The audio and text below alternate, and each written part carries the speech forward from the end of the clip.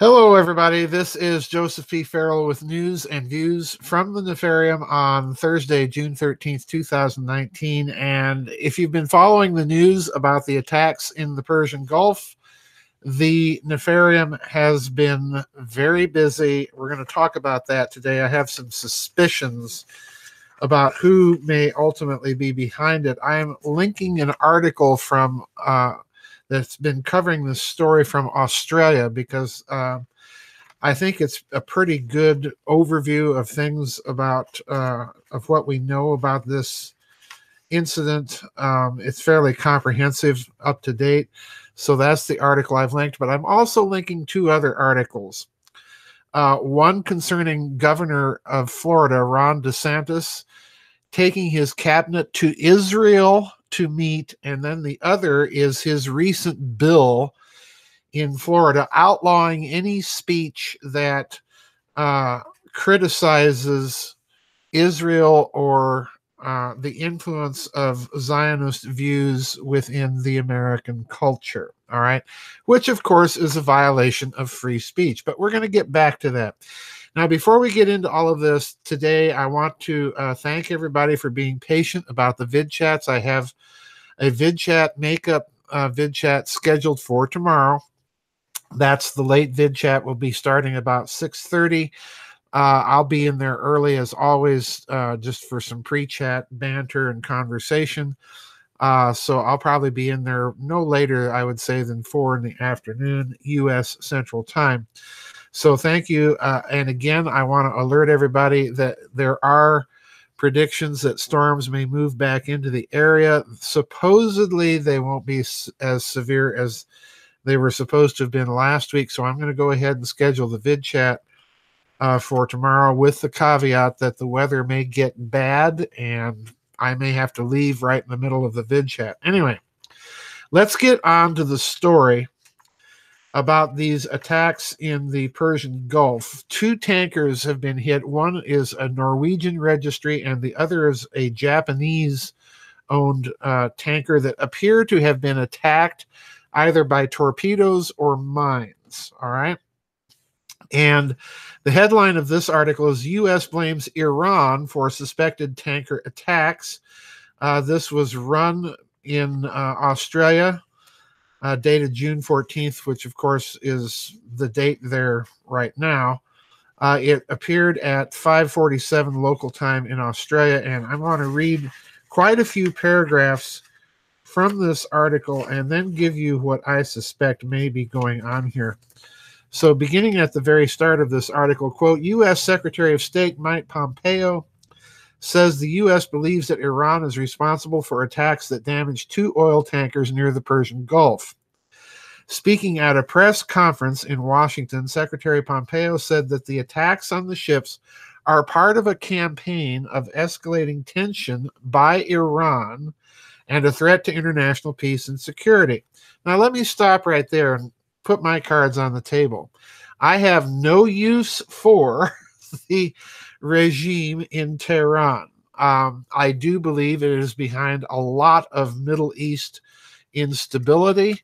It has had leaders on previous occasions calling for the eradication and extinction of Israel. And again, I'm not in favor of that idea either, folks, but we're going to get back to Israel in a moment. So just to put my cards on the table, I'm not a Iran regime friendly sort of guy. Okay, but here comes the caveat. Quote, Secretary Pompeo said the United States will defend its forces and interests in the region, but gave no specifics about any plans, and he wouldn't answer questions on the subject. U.S. Secretary of State Mike Pompeo says that the U.S. believes that Iran is responsible for the attacks that damaged 2 oil tankers near the Persian Gulf. Let me stop again. Give us some proof, okay?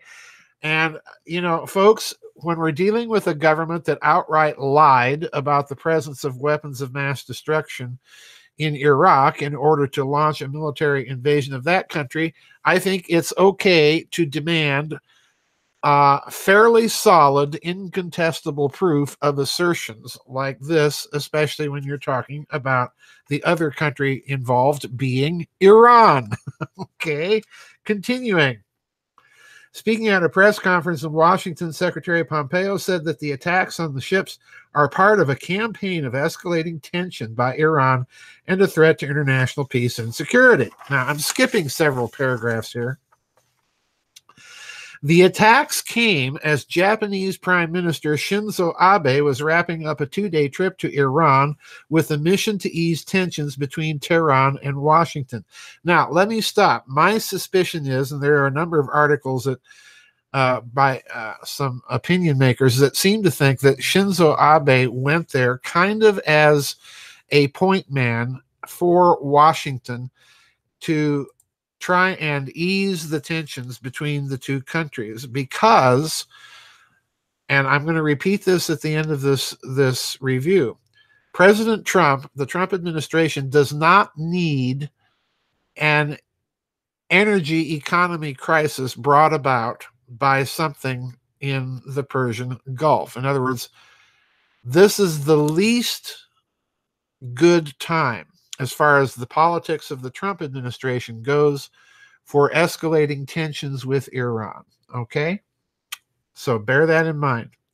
Iran's foreign minister tweeted in English that, quote, suspicious doesn't begin to describe what likely transpired this morning, unquote. And even though I have no use for the Iranian regime, I have to agree with the Iranian foreign minister here.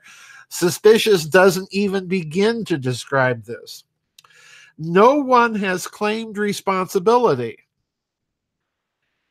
or explained how the tankers were attacked. In other words, we're still guessing that it may have been mines or torpedoes. It may have been sabotage. It may have been frogmen special forces. We don't know. The U.S. Navy said it was assisting the tankers in the Gulf of Oman. A U.S. Navy spokesman said, quote, we are aware of the reported attack on tankers in the Gulf of Oman, unquote, and said this in a statement from the Fifth Fleet based in Bahrain. U.S. naval forces in the region received 2 separate distress calls at 6:12 a.m. local time and a second one at 7 a.m., the statement said. U.S. Navy ships are in the area and rendering assistance. Now, skipping a little bit more, the latest incident comes after the U.S. alleged that Iran used mines to attack 4 oil tankers off the nearby Emirati port of Fujairah last month. Iran has denied being involved, but it comes as Iranian-backed rebels in Yemen have also launched missile and drone attacks on Saudi Arabia. The Iranian foreign minister, and again, folks, I don't doubt that the Iranians would be up to their earlobes in causing instability in the region, but not of this nature. Okay? The Iranian foreign minister described the reported attack as suspicious since it occurred during a meeting between Japan's prime minister and Iran's supreme leader. And I'm skipping now all the way toward the end of the article. On Wednesday, after talks with Iranian President Hassan Rouhani, Shinzo Abe warned that any accidental conflict that could be sparked amid the heightened U.S.-Iran tensions must be avoided. Now, please note those words. Let me read it again. Remember, the Japanese are superb wordsmiths, especially when they're trying to send messages.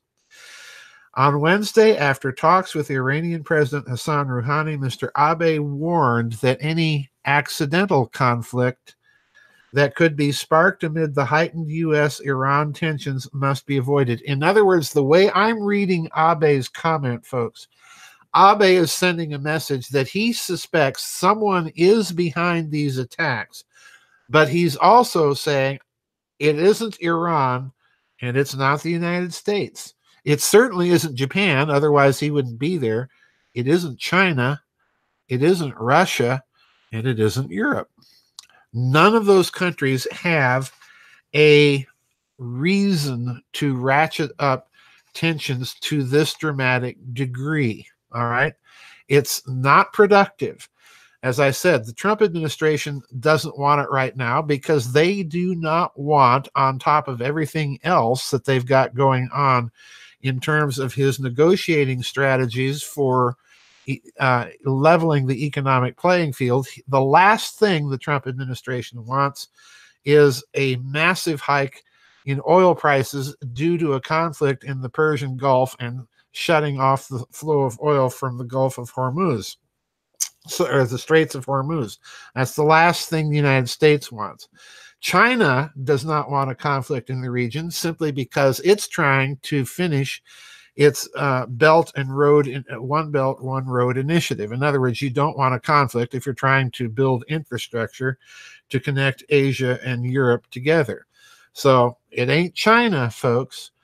And Iran, I strongly suspect, even though it has been involved in destabilization in the region, in efforts inside of Saudi Arabia, Yemen, and so on, which the article references, it has been doing so in a way that does not jeopardize the flow of oil. In other words, it does not want to choke off its basic source of national income.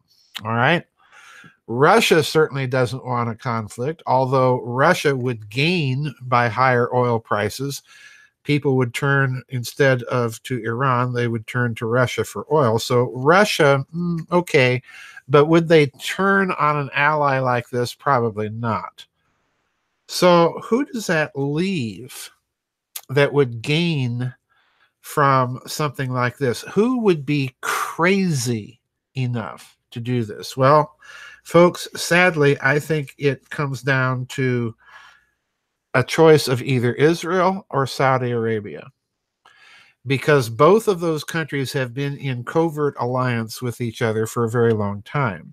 Saudi Arabia, in particular, has to deal with its Shia population, which incidentally is located primarily in its oil-producing regions toward the Persian Gulf. And, of course, Shia Muslims are the majority of Muslims in Iran.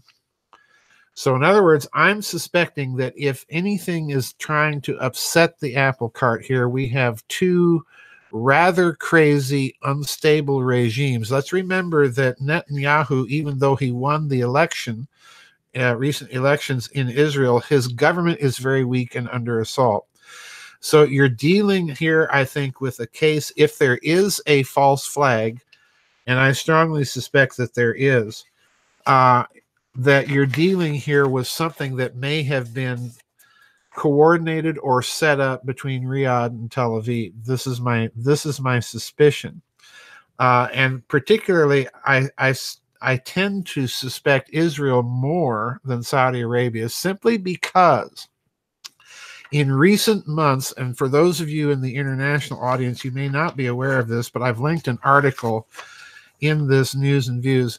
In recent months, various states in the United States have passed laws basically outlawing any criticism of Israel. All right. And this, the craziest thing, and Catherine Fitz brought this to my attention the last time that she was here on a visit, this has even hit Orthodox Jewish rabbis who, of course, don't believe in Zionism. All right. In other words, they don't accept Israel as a legitimate fulfillment of their understanding of biblical prophecy about the restoration of Israel. So even Orthodox Jewish rabbis have been hit by some of these claims.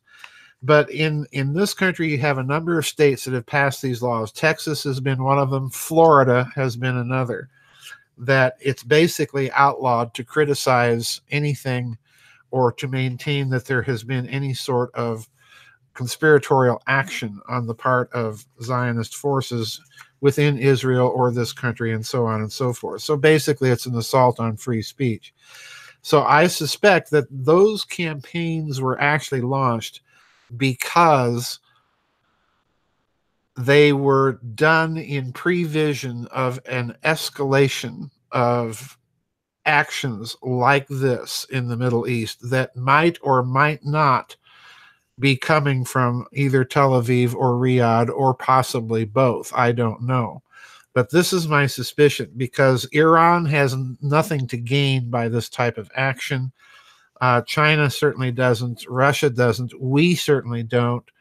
The Europeans don't. The Japanese don't. So in other words, where is this coming from? By process of elimination, at least as far as we know from current data.